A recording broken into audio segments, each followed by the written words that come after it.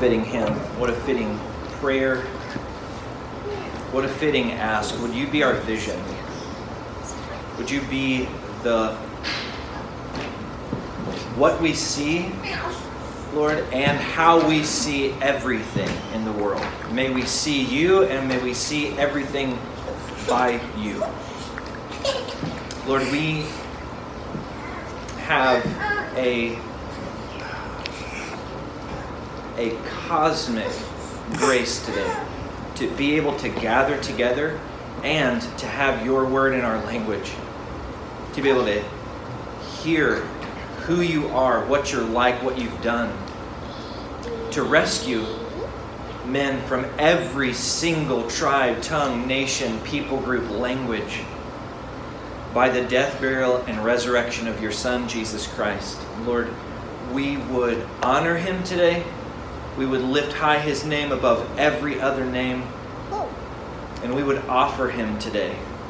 We would remind ourselves of him today. And so, Holy Spirit, we ask you to that end that you would come. Come among us, lift us up, Lord, that we might behold Christ, that we might treasure him above every treasure that this world has to offer, and therefore that we might be radical in our proclamation of him. Would you take these next few moments, Lord, and build us up? We ask it in his name and for his sake. Amen. Turn with me in your Bibles, if you would, to the book of Acts, chapter 13. One of my favorite things to do when I go to visit my parents, or I don't have grandparents anymore. I think all of them are gone, but I do, whenever I would get to go see them, one of my favorite things to do is to go look at their picture walls. Particularly, you can make fun of me if you want to, I wanted to see my grandfathers. I love to see pictures of my grandfathers when they were just a scotch younger than me. Right? When my grandfather on my mother's side, who was like my big brother, big, gloriously good looking, played professional football. I've got a picture of him standing with some. I've never been to Washington D.C., but it's a very famous building in the background, and he's standing with Curly Lambeau as the coach and the 40 or the what they used to be the Redskins. Now it's just the Washington football team, right? And he's standing there in all of his glory and his shoulder pads, and I love to see that. I love to see my grandfather, my other grandfather on my dad's side, in his Navy outfit, looking like he could straight up conquer the world. And I love to see where I've come from, and I love to see a snapshot of that. This is where I come from. And I also love to think about measuring myself by them. Does that make sense? Like when you see them in their old black and white photos and you go, man, that's a stud, a super stud. What would he, if he knew me, what would he, if he were alive today and could see where I am, could see what I'm doing, could see what I love, could see what I'm sacrificing for, could see what I'm wasting, could see all these things, would he look at me, would he observe me and say, you're cutting my same cloth and I'm proud? Or would he say, what the heck happened to you, man? Like, I love to look back and see a snapshot and start to try and interpret my life in light of that, which is basically what we do every Sunday, coming to an ancient document that God gave us by inspiration of His Spirit, and we see the snapshot of our spiritual forebears, those who were the first to hope in Christ, those who were the first to lay down their lives to preach Him to the nations. And we look and we see how fantastically studly they were. And we say, what would they say if they were in our church, if they came today, if the Apostle Paul walked in as a visitor? Would he say, man, well done, you're cutting my same cloth? Would he say, what the heck are you guys doing? This is a good endeavor for us to look back at a snapshot and to interpret ourselves in light of it. So you're in Acts chapter 13. Let me give you a little bit of context to this moment in the story of the book of Acts. Up until this point, God's purposes in the world to exalt His Son Jesus Christ have been centered in Jerusalem. The church is being built up there. It's being sent out from there, but it's all Jerusalem. There's satellite sort of works, but it's all about Jerusalem. Now in chapter 13, there's going to be a new church in a new area. It's going to be Antioch. We've already sort of had a little bit of exposure to them, but now they're going to take center stage. And what they're going to be doing is not endeavoring to build the first mega church of Antioch, but they're going to be endeavoring to make sure that everyone that they know and everyone in the world at their time could be able to hear the good news of Jesus Christ, what God in Christ has done to reconcile sinners to himself. And they're going to start to lay down their lives and lay down their wealth and lay down everything they have to the end that they could preach Christ to the nations. And we're going to see the very beginnings of that. We're going to see a snapshot of our forebears in the mission of Christ, the great co-mission of Jesus. And so I have 4 maybe things that I want you to observe from this that I think are really fantastic. First off, in chapter 13, verse 1, if you write in your Bibles, right out beside verse 1, unity. Right out beside verse 1, unity. Is God gracious to give us a good, timely word? Listen to this. Now there were in the church at Antioch prophets and teachers. 2 types of giftings there. Prophets and teachers. And then we're told a list of names. And we might not understand too much about it, but I want to dwell on these because there's some gold here. Barnabas, who we know. Simeon, who we do not know, but Luke gives us this sort of introduction that Simeon, who was called Niger, that was his nickname. Barnabas, by the way, was his name Joseph? I think his name is Joseph, and they nicknamed him Barnabas, which means son of encouragement. So it's central to his character that he's an encourager, and so they say, we're not calling you Joseph anymore, you're just the encourager. It's the same thing with Simeon.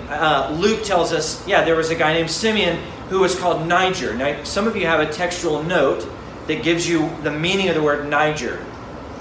The meaning of the word Niger is black. So this is a black man. And Luke makes no further comment. He just states it.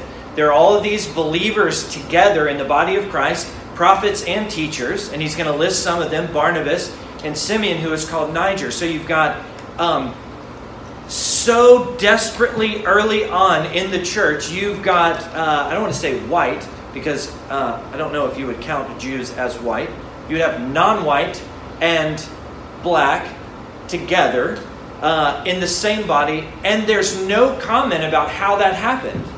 Where do we get this racial unity, something that's never been seen before? Where do we get that? Well, it's a Christian ideal, and I love that Luke doesn't even say how it was gotten. He just describes it as an already thing. They're just together because they both know Christ, and he is sufficient to overcome anything that segregates any body. It's not just race, though. Watch this. Lucius of Cyrene, that's North Africa. So you have, it's bookended by Jews, by Barnabas, who was a Levite, Saul, who was a Pharisee, and in the middle you have Simeon, who what Luke tells us was a black man, Lucius of Cyrene, so North Africa, and then watch this. This is fantastic, especially in light of last week's sermon on Herod, a guy who killed James, a guy who tried to kill Peter, a guy who persecuted the church. There's a guy here named Manaen, who was a lifelong friend of Herod the Tetrarch.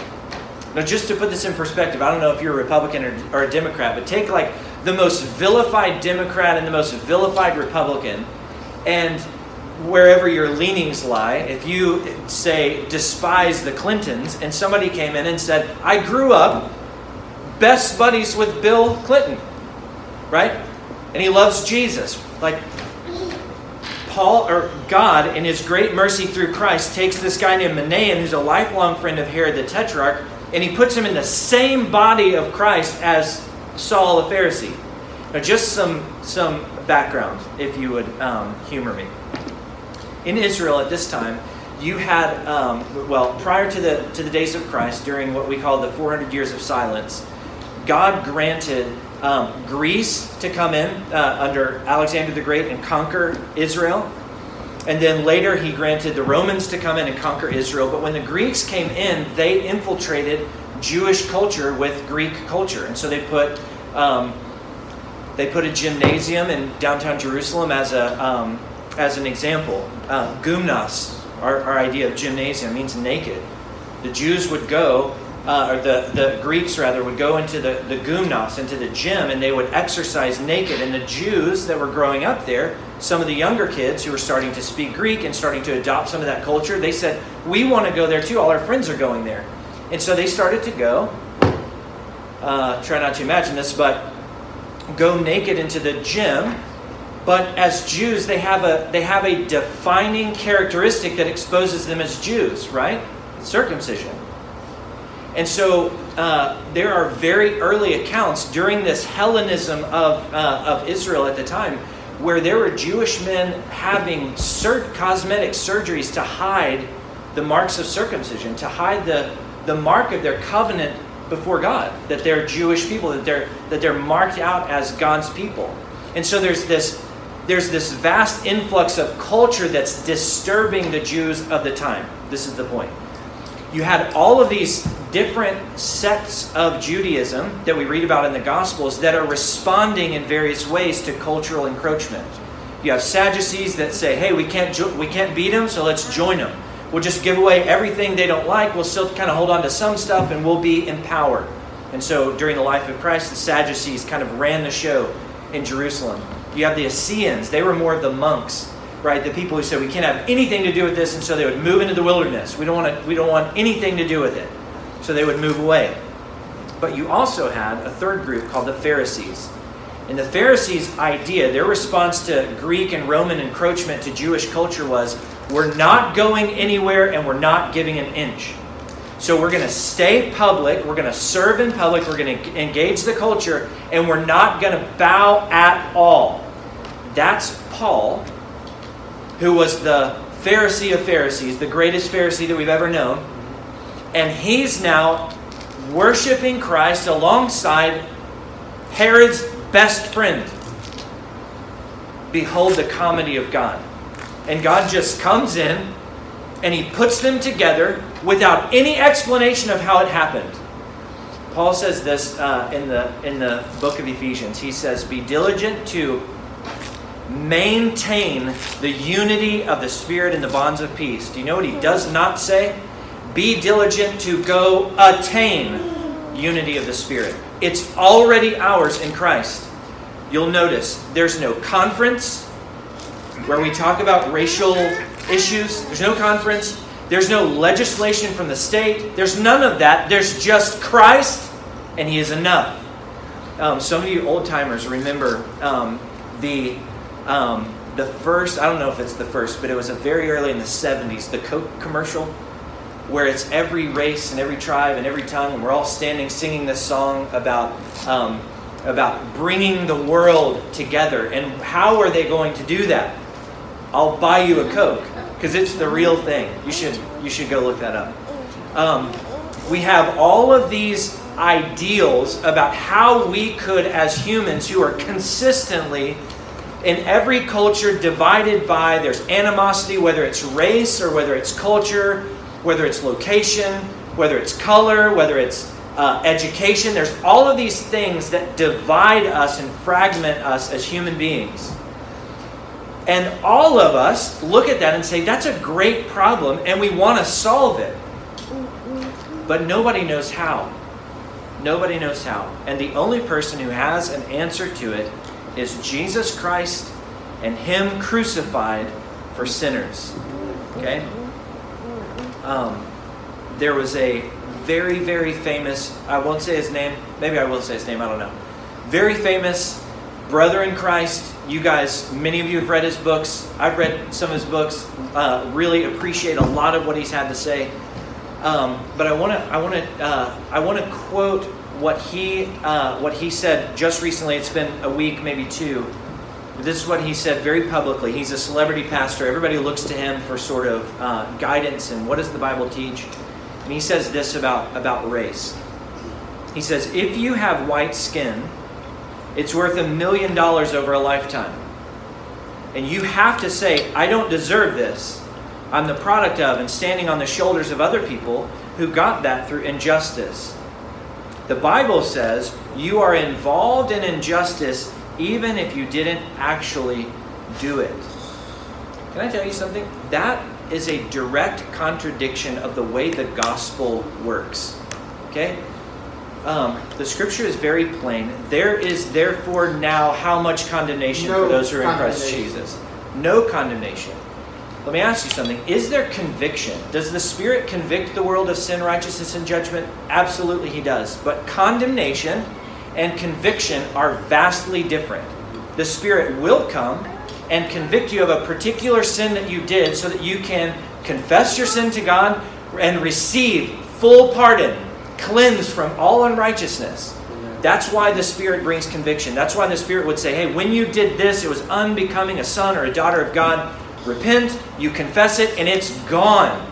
And you're not asked to pay up. You're not asked to do anything else. Amen. Condemnation is satanic, and it works like this. It just comes and says, hey, you know what? You're kind of the worst. I can't point to anything in particular that you've done, but I know it about you. You're just bad. You should feel bad.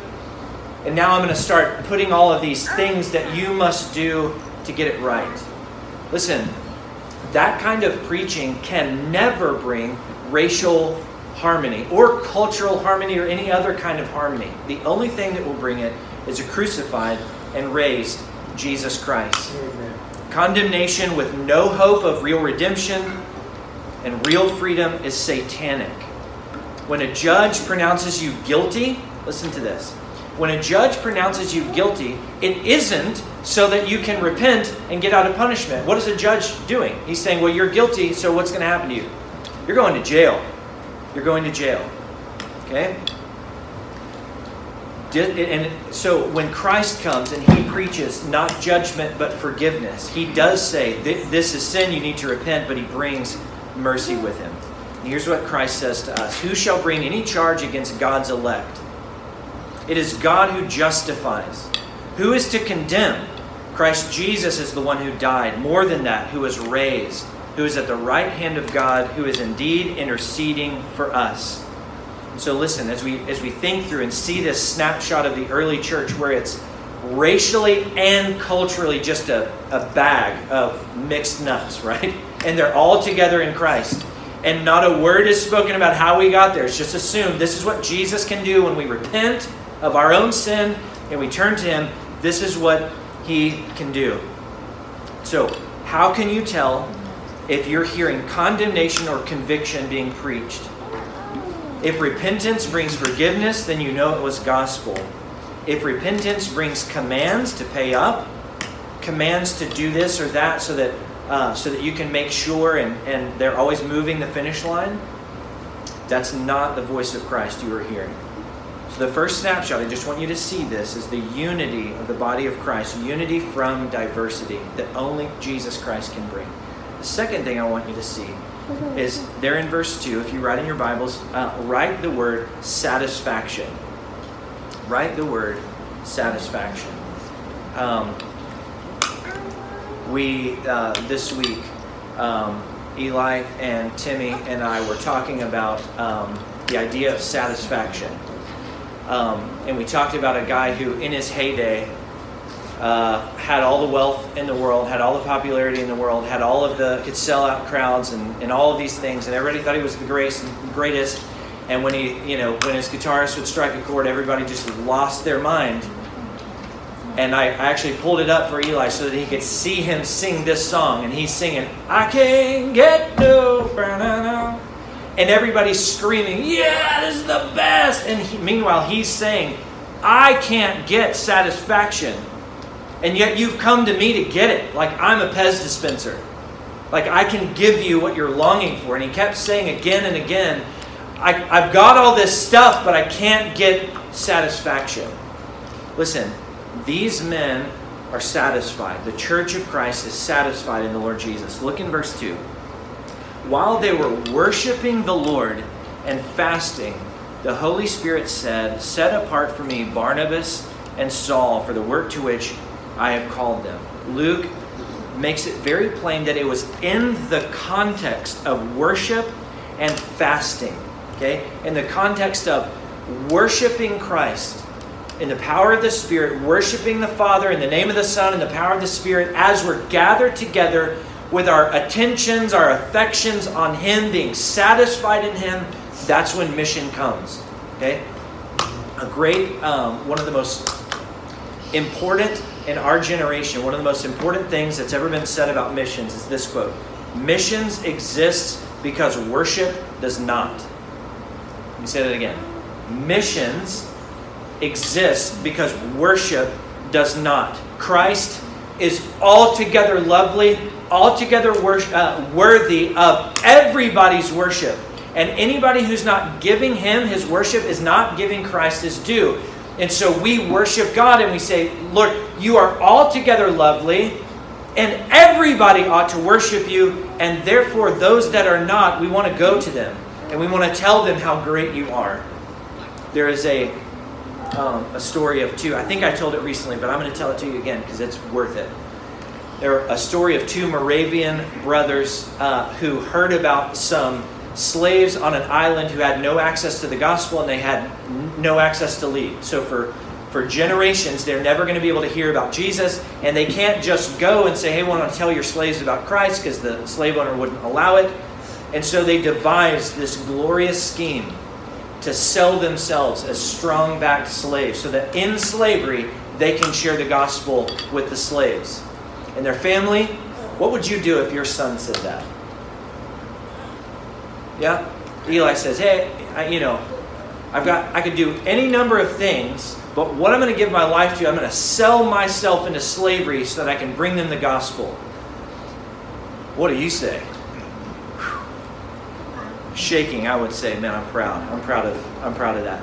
These guys, their family, they got together and they said, don't do this thing. Please don't throw your lives away like this. Well, they did. And the story goes, they're sailing out of the harbor and everybody's there pleading with them, don't go, don't go. And they lock arms, standing on the stern of the ship. They lock arms and one of them throws his fist in the air and he says, what's the words, Timmy?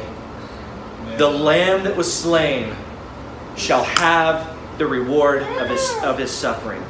The lamb that was slain shall have the reward of his suffering. Listen, we go because the lamb that was slain must have the reward of his suffering, and he is worth it.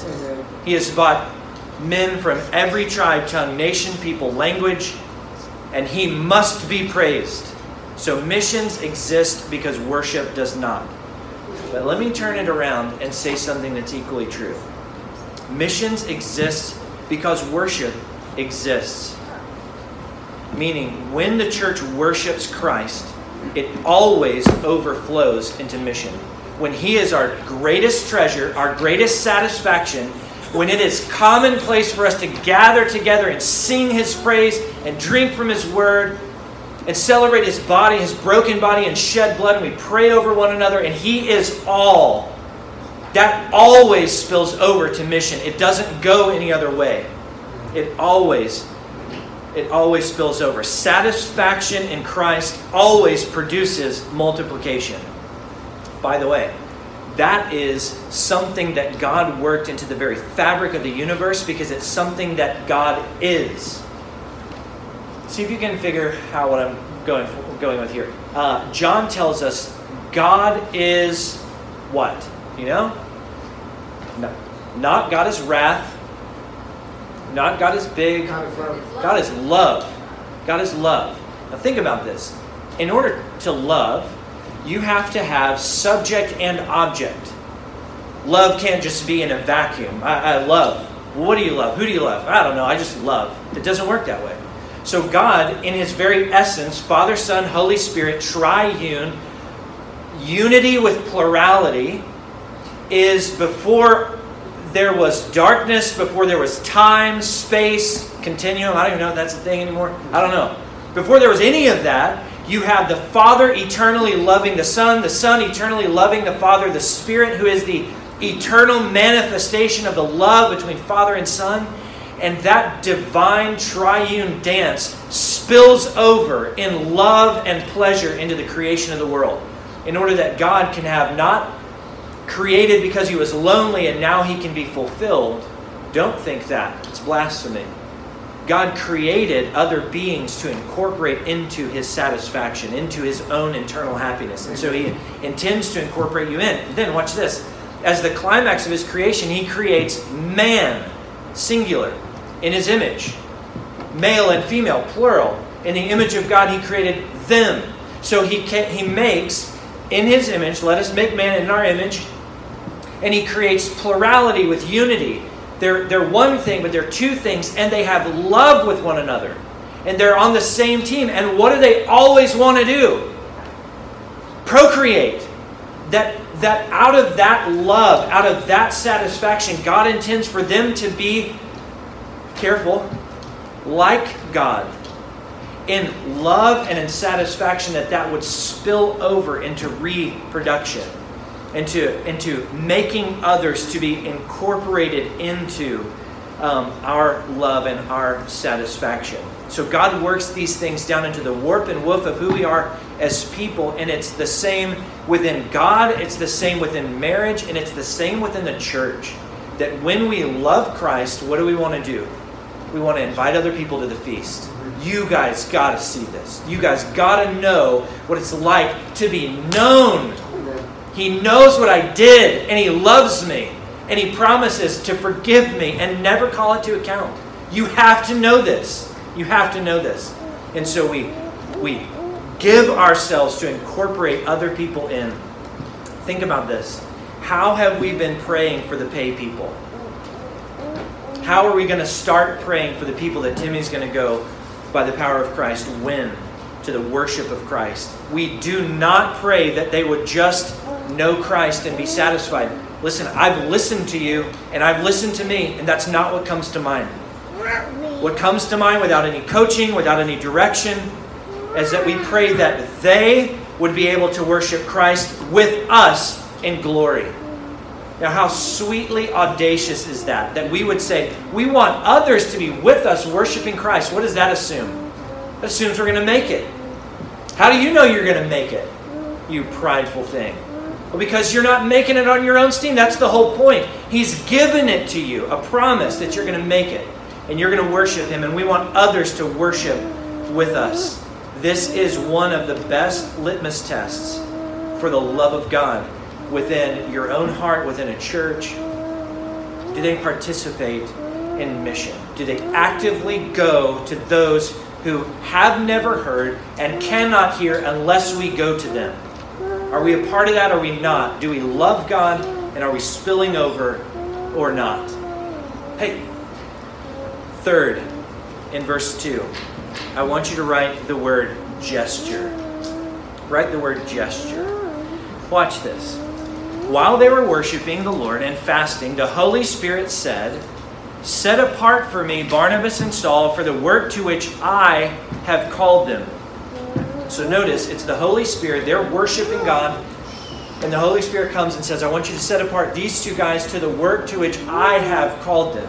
So we know, back from Acts chapter 9, that when Christ saved Saul, he told Ananias, you must go and lay hands on him so that he can receive his sight.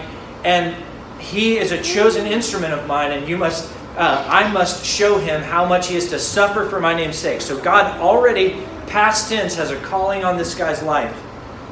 But now the Holy Spirit codifies that, and he says, set apart for me these men for the work to which I have called them. I've already called them to this work, and so this is what I want you to do. Now, this is our typical view of a gospel endeavor. That we want to do something. We kind of come up with something. We say, okay, this is what we would really like to do.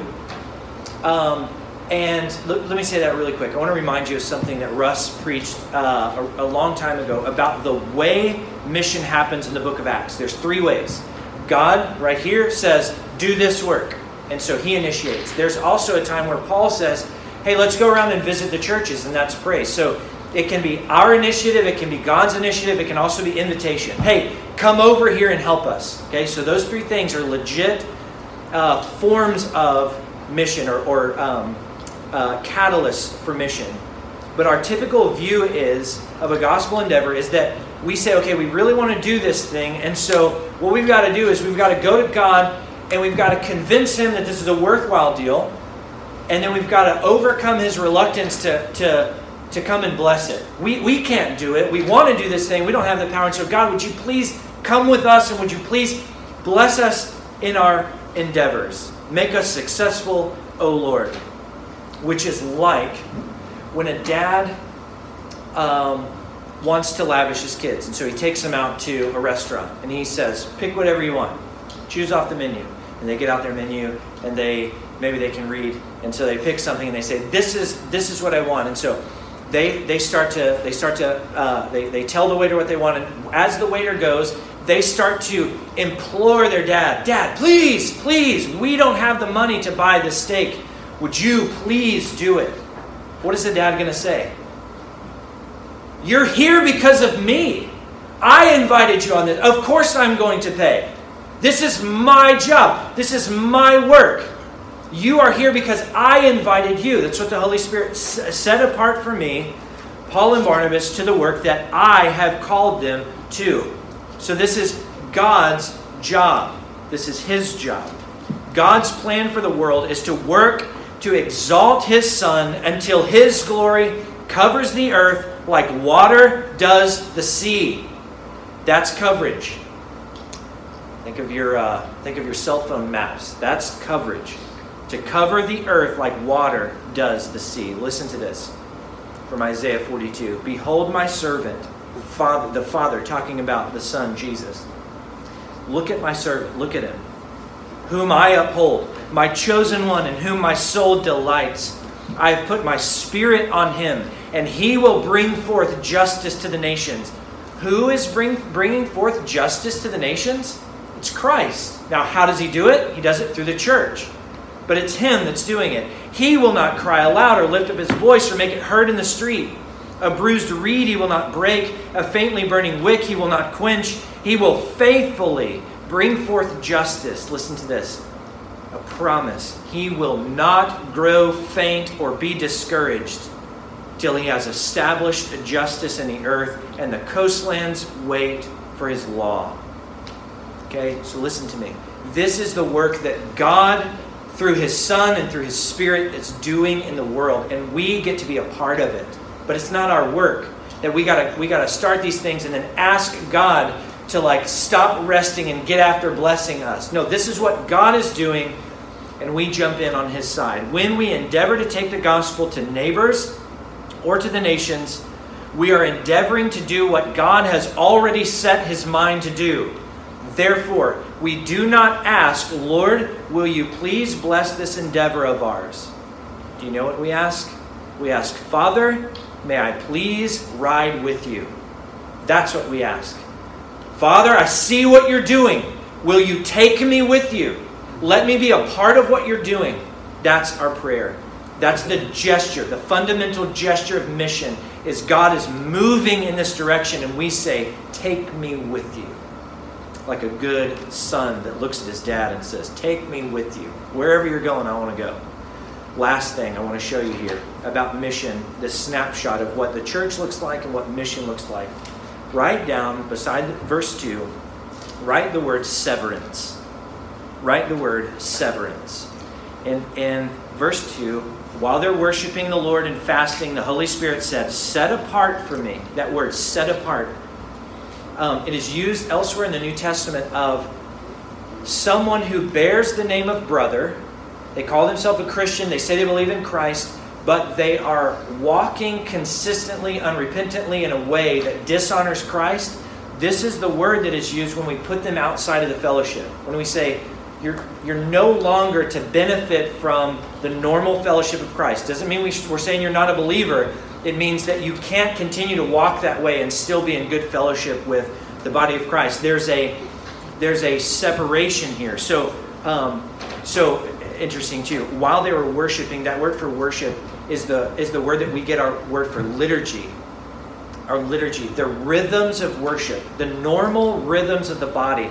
As we gather together and go through our normal rhythms of how we worship Christ, the Holy Spirit says, I want you to set apart. I want you to send out from that, the normal worship of the church, and I want you to send out Barnabas and Saul. So when we send off a missionary, we are sending them out of the normal liturgy of the church, the normal worship of the church. Okay? They are not going to be able to participate with us every single Sunday. That's part of what it means. Now, there's a very real sense in which it's not a severing, because Paul and Barnabas always come back to Antioch and always give an explanation of what happened, and they're held accountable by the church. So they're still part of the church, but they are set aside from the normal rhythms of worship, the normal fellowship within the body. Okay? It's a normal thing for them to, we are setting them outside the normal worship of Christ, trusting that God will supply them with abnormal means of fellowship. Okay? Think a couple of examples here. The Reese family, when they moved to the jungle, they're with furlough and with Achilles' heels that get slaughtered. They have spent months, if not years, alone in the jungle without any other believers. They're just in this dark place, without a church to gather, without elders to be right there to say, hey, keep it up, we're praying for you, laying hands on you, without somebody to offer and say, hey, remember Christ, the night in which he was betrayed, he broke bread after giving thanks. He said, this is my body which is for you. Do this and remember. They don't get to do that. They don't get the normal soul benefits that we get to gather together. They're not experiencing that. But what they are experiencing is the abnormal, the extra normal fellowship of Christ. There was a missionary named John Patton or Peyton, I don't know how to say it, but he went to the New Hebrides, which is somewhere in the South Pacific. He was a Scotsman, and he went there to win the cannibals to Christ. And everybody said, you're going to be eaten by cannibals. And his response is, you're going to be eaten by worms. What's the difference? I don't care. If I can make much of Jesus, I'm going. And so he went. And he went with his wife, and he went with, I think, just one son, and he buried them both there. And so now, not only is he set apart from the normal liturgy, the normal worship of the church, now he's all by himself. By the way, his baseline text, his foundational text that gave him the courage to go do that and gave him the courage to stay was, all authority in heaven and on earth has been given to me. Go therefore, make disciples. I am with you always. Behold, I am with you always. So that's what he continued to tell himself. Behold, I am with you always, by the words of Christ. So he tells this story about a time when the whole island was convulsed by tribal warfare. And in their frenzy, the natives threatened to destroy both the mission station and the missionary. And do you know how cannibals destroy you? They eat you. You are lunch. So you don't get invited to the potluck lunch, you become the potluck lunch. So Noar, a man named Noar, who was a friendly chief, he urged Dr. Patton to fly into the bush and to hide in a large chestnut tree there. So he says, there's a big tree, it'll hold you, climb up really high, and just stay quiet. So he does. Climb up into it. Remain until the moon rises. And he did so.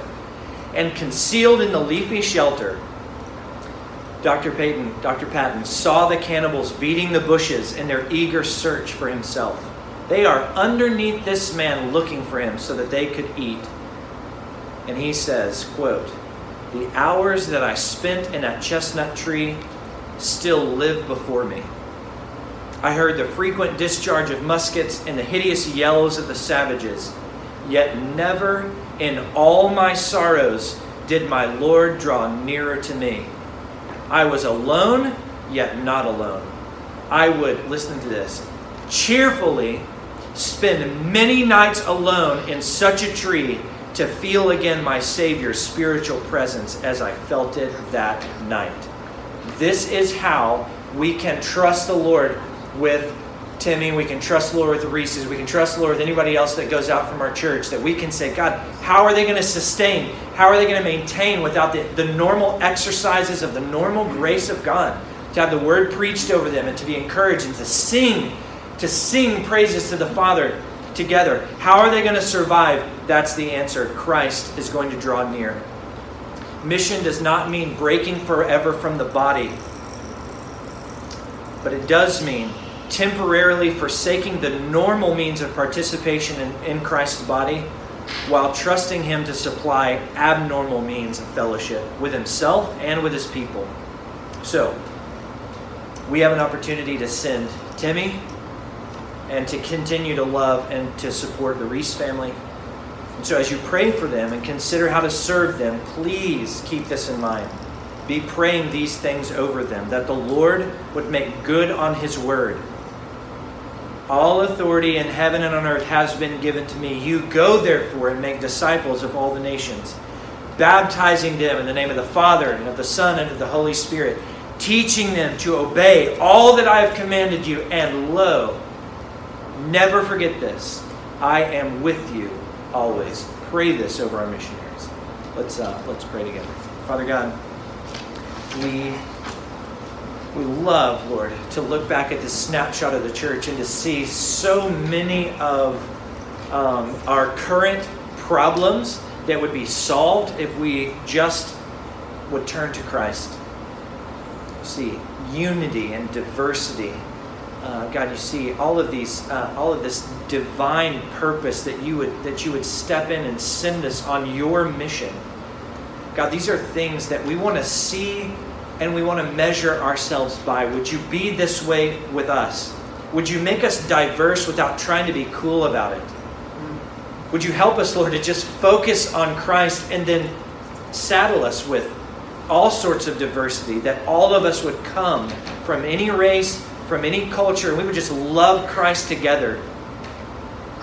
God, would you grant that we would see ourselves as on the mission that you are on, and that we would take great risk at that. God, that we would see ourselves as we worship you, as we worship your Son, that we would be satisfied in Him, and that satisfaction would spill over to the nations. God, would you make us mindful? Help us, Lord, never to forget our missionaries that have been set apart from the normal liturgy, the normal worship of the church, that are by themselves, often in very dark places. God, help us to pray and to act in accordance with that knowledge, to know that they need our support and need our help and need you to come to them and to comfort them. Help us, Lord. We ask it in the name of Jesus and for His sake. Amen. Each Sunday when we take communion, I borrow a phrase from somebody that I love when I say, "Come and welcome to Christ." Y'all heard me say that before? Every Sunday. Come, welcome to Christ. Now, perhaps I'm the only one who's never seen until this very morning the double meaning there. You guys notice this? Come and welcome. I always take this to mean, come because you are welcome. And it totally means that. It totally means that. Come because you are welcome. But it could also mean a command, not just an invitation. Come, welcome. Like, come and offer the welcome to others that Christ offers to you. Amen. Okay? Come, offer welcome. Welcome is yours and you can offer it. As in, come, welcome our guests to the feast. I think we need to feel both the summons and the command. Starving, truncated, emaciated people never share. You know that? They never share. I'm not saying they won't. I'm saying they can't share because starving people have nothing to offer. It is those who have an abundance, have more than enough, who are able to overflow towards others. This is why Jesus said, I came that they may have life and have it meagerly, miserly, abundantly. Yes. I came that they may have life and have it abundantly. Jesus came to give us the type of life that would spill over to others. Living water that would well up within us and satisfy not only ourselves, but also our neighbors. Eternal life, which He told us is to know you, the only true God, and Jesus Christ whom you have sent. That eternal, satisfying life will draw others into eternity with us. But in order to reproduce, we must first be satisfied. And so we come to the table. We come here seeking Christ, who gives in himself the type of soul satisfaction that will transform the nations. And we are totally dependent upon him for that satisfaction. You can't muster it, so don't even try. When we come here, we come trusting that he has indeed promised to meet us right here, to sup with us right here, to satisfy us right here, in order that we might be useful to him out there. So come to the table. Come eat and drink Christ until your soul overflows with grace and hope and love. Come so that your satisfaction would mean the delight of those who do not yet know him, who is altogether lovely. Come, and in both senses of the phrase, welcome to Christ. Let me pray for you. Holy Spirit, we believe your word, the word that you inspired to us. We believe your promises given to us in Christ, but we need to believe better. We need to receive better, and so you give us not just word in our ears, but word in our mouth, the broken body, the shed blood of Christ to be eaten, drunk. Would you come, Holy Spirit? Would you minister to us the blessings of Christ in order that we might be satisfied and might be useful to you in the winning of the nations? We ask it in your name.